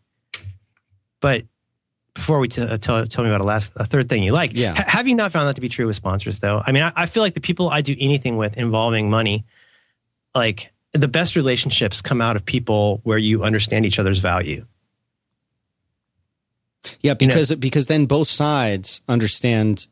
On the one hand, you the expectation is understood. On the other side is, because how many times have you had somebody say, well, we can, commit to, I'll give you 5 hours a week. Well, what is it? What is that? What does that mean? When there's no spec. That's right. And for me, that would be, well, we'll have to figure it out in those 5 hours. And you know what? Right. Then it's gone. Yeah, but like the thing is, if somebody comes to me and doesn't understand the problem space, and they say, we want a website by next month, and I say, okay. Oh my God. Like there is no excuse for how badly I have screwed myself at this point and how badly I have effectively lied to them. Mm. I mean, how different is that from saying, you know how you love my family? Yeah. You know how our house burned down? Yeah. Can you build us a house by next month? Well, sure. Well, I could build you anything in any amount of time if you have the right amount of resources and don't do a whole lot of other things. But in the case of a website, maybe the best way is to say, before we talk about those 6 weeks and those 30 hours, how about I start by giving you an hour for us to talk about what it is that you want to do? Because I can help you ask better questions. I can help you define a more interesting problem. And I can understand what your expectations and needs are in that amount of time. It sounds to me like what you really need is one simple homepage, a contact page, and a PayPal link. And I can do that for you. Like, you come in and you tell me you need this whole, like, all these pages of, we used to call it bios and BS. My friend Alan and I, when we made sites, we always called it the bios and BS, except we didn't say BS. Where people, the first thing they do is say, well, yeah, we need to drill down with you on getting this web property potentiafied. And the first thing they do is hand us a pile of Microsoft Word printouts and a bunch of photos. And it's like, that's so bizarre. Mm-hmm. That's like McDonald's putting up a website that basically explains how they wired the bathrooms. It's like nobody cares. So anyway, that has nothing to do with jury duty, but it's something that weighs on my mind all the time, because in the case of the jury duty, for example, like you can hear me parsing like that's fine for Merlin dork, I feel like, but yeah. I'm frequently amazed that more people aren't worried about that stuff. If I commit to something, in this case, I had to commit to it, and I chose to, and I didn't try to get out of it. But like, if I commit to that, that has ramifications. I know being a parent, boo-hoo, but it's like, if I can't pick up my kid, I can't give my wife a break, I cannot be there to take out the trash or do a couple dishes badly. Well, then I'm breaking a much more important covenant to me. And it's Dan, it's an old issue, but we haven't talked about it in a while. It's worth at least mentioning. If you've decided that what you do has no value, you're going to be fine. Like, don't worry. You're already so screwed, and you'll never recover. So don't worry about it. Just be bitter, overworked, and underpaid, and you'll be fine. But like, as soon as you start realizing that what you do could be valuable, then you need to learn what you can live with. And if you haven't figured out how to make something that's valuable to other people, you have a bigger problem. Mm-hmm. If the idea of 2 weeks or more of jury duty doesn't freak you out a little bit, well, then you're better organized than me. But you also, that's all I'm going to say about that. I don't know. But the final thing on this, before you tell me about something, like, it's funny to me, again, vis-a-vis the last episode, that like, it's weird how it took that little bit of shake up for me to go, what would I like to be doing that I'm not doing? Maybe I'll finally do this comics podcast. I have reached out to a couple people who make things we read to talk to them about stuff. And, maybe it takes something as dumb as sitting in a room with fluorescent lights and freaking out to go, am I living up to my own idea of what I should be pursuing, rather than waiting for these things to push me around? You don't like to get pushed. When you push back. I push back. Yeah. That's right. Yeah. And, don't ask people to do stuff for free. If they're going to do it for free, like, at least make sure the data is delimited correctly. You ever had to deal with that? You ever had to deal with they didn't do it with the right encoding or something, and now it's your fault? Like, you're sitting there in Excel, like, trying to do a find and replace. You ever have to do that? Oh, where you get, yes. They go, okay, here. This is the like when I would make conference sites. This was actually pretty mature, but there were all some kinds of not even data driven sites, but maybe they have to put up a table with a couple hundred rows or something, and you're gonna have to break that up over several pages. Or in my case, like with Cold Fusion and Dreamweaver, I'd have to figure out how to make this number appear. They go, okay, here's the data, and it's like, all the umlauts are wrong, and they didn't quote out the tabs or whatever, and you're like, and now that's you. You're the jerk now because that's the way it is. Right. Do you work for free now? I don't like to work for free. When do you decide what to do for free? I mean, sorry, if you decided to do something for free, what criteria would you apply? What kind of work are we talking about? Are we talking about like advice for somebody? Well, here's the kind of free work that I get asked for these days. Is people will email me and they'll have a lot of questions. Usually it's about gear. And I think this stems from that very out of date, like HiveLogic podcasting equipment guide that I did. Great post. I've done them one every year, but then the last one's actually more than a year old. It might be 2 years old. It's terrible. You did a special though. You did a really good special on your setup. Well, thanks. I did that and I was hopeful that would answer some question, but I think because I was happy to share that information with people and interested to put that out there, that I am now beholden to anybody who would like to ask about the setup to go into great detail, not just answering their questions about my setup, but helping them customize and develop their own individual setup in their own home studio.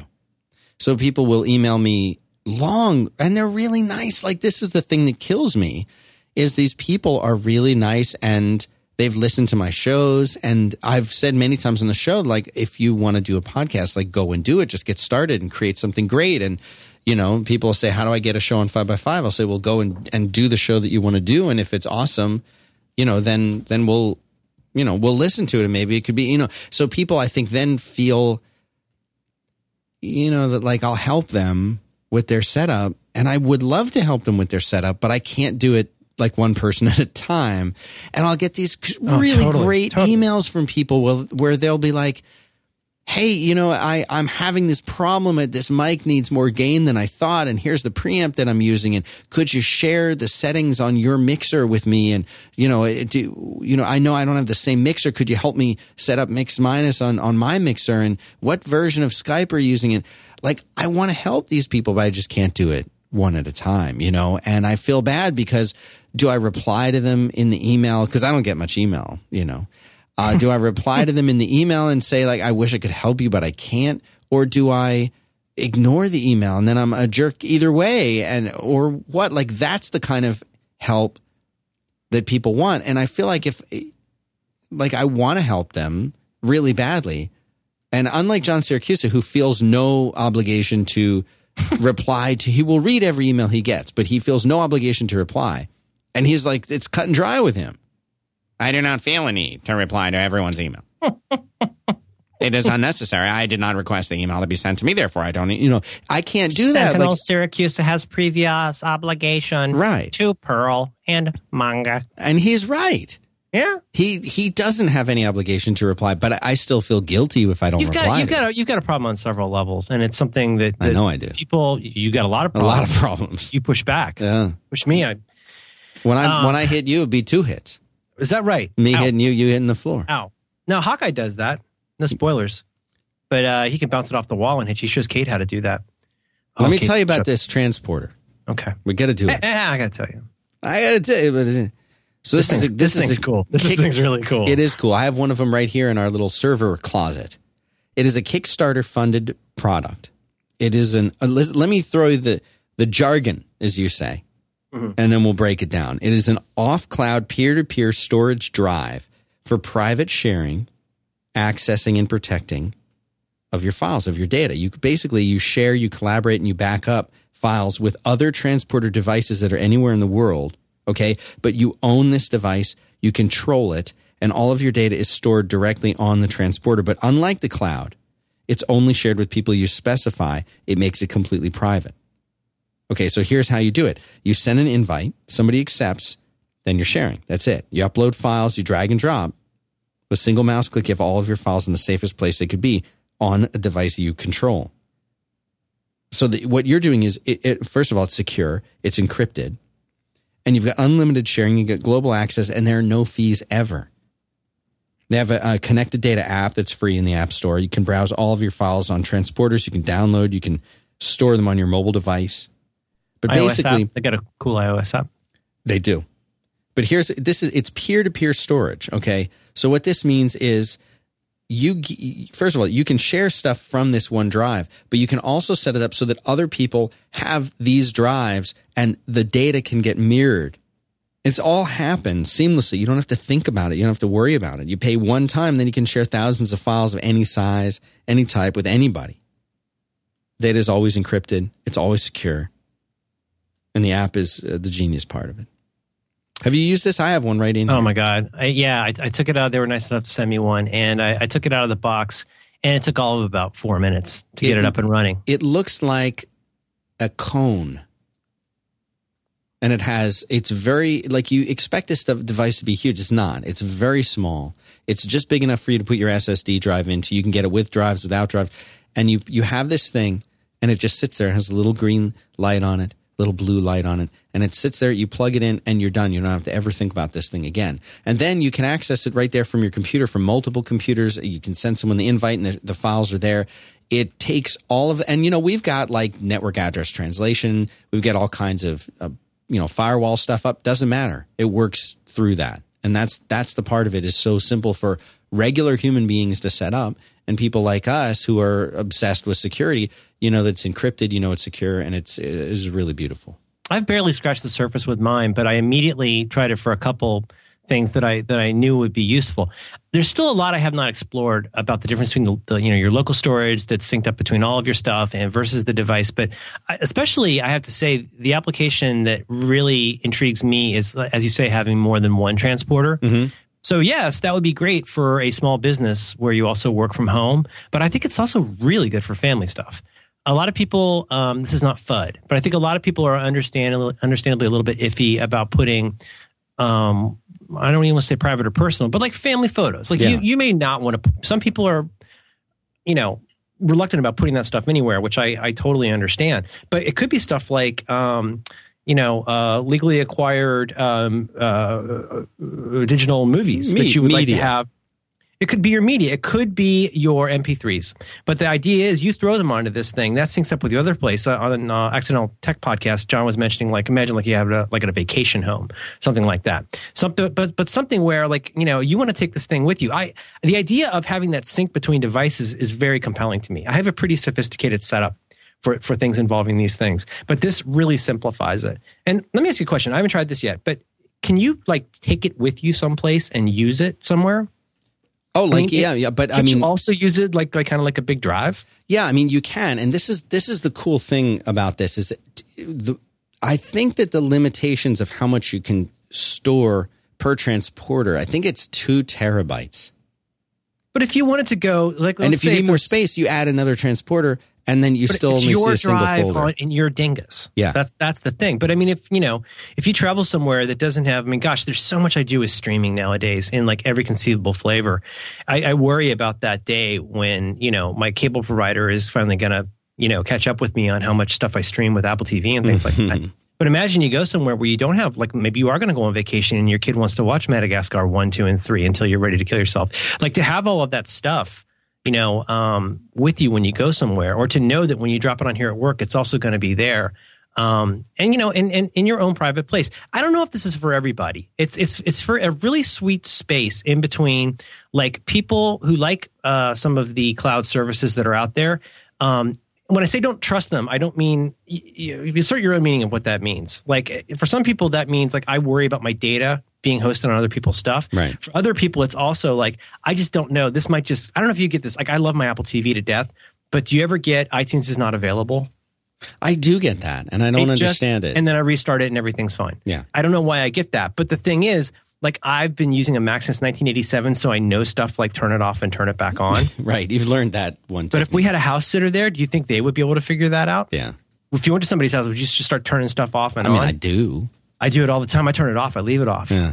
push back. But anyway, this is a terrific product, and I don't know if we're going to talk about this, but I think they have a software update coming. Yeah, I think there's a big thing this coming voice, out. No one can hear it. Yeah, no one will hear that. Let me just point out one last thing why geeks me really like this last thing. And this is, because I got tons of drives, I got tons of things like everywhere. And the one thing that I always want is offsite backup. So check this out. All right. You get 2 of these things. You put the second one on, it'll do this sync. It'll automatically do a sync between your main transporter that you're using and this other one, right? And that over a local area network, I mean, that takes a few minutes. Then you take the second one and you send it to your friend, your mom. You take one at work, you leave one at home, whatever. I'm going to give you one, Merlin. Oh, that's good. And then they will automatically sync up in real time with each other. Okay, so that backup, anything that I put up on my transporter is automatically going to fly over the internet securely encrypted to the one that I gave to you to put in your little private office. And now I have an offsite backup in case anything ever happens. And there's granularity to the access and security for who sees what. Yeah, right? I could make it so you couldn't even get on the thing.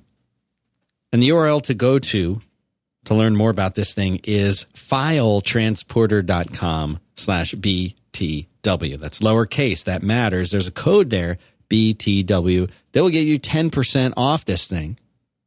Filetransporter.com/BTW, code BTW, 10% off.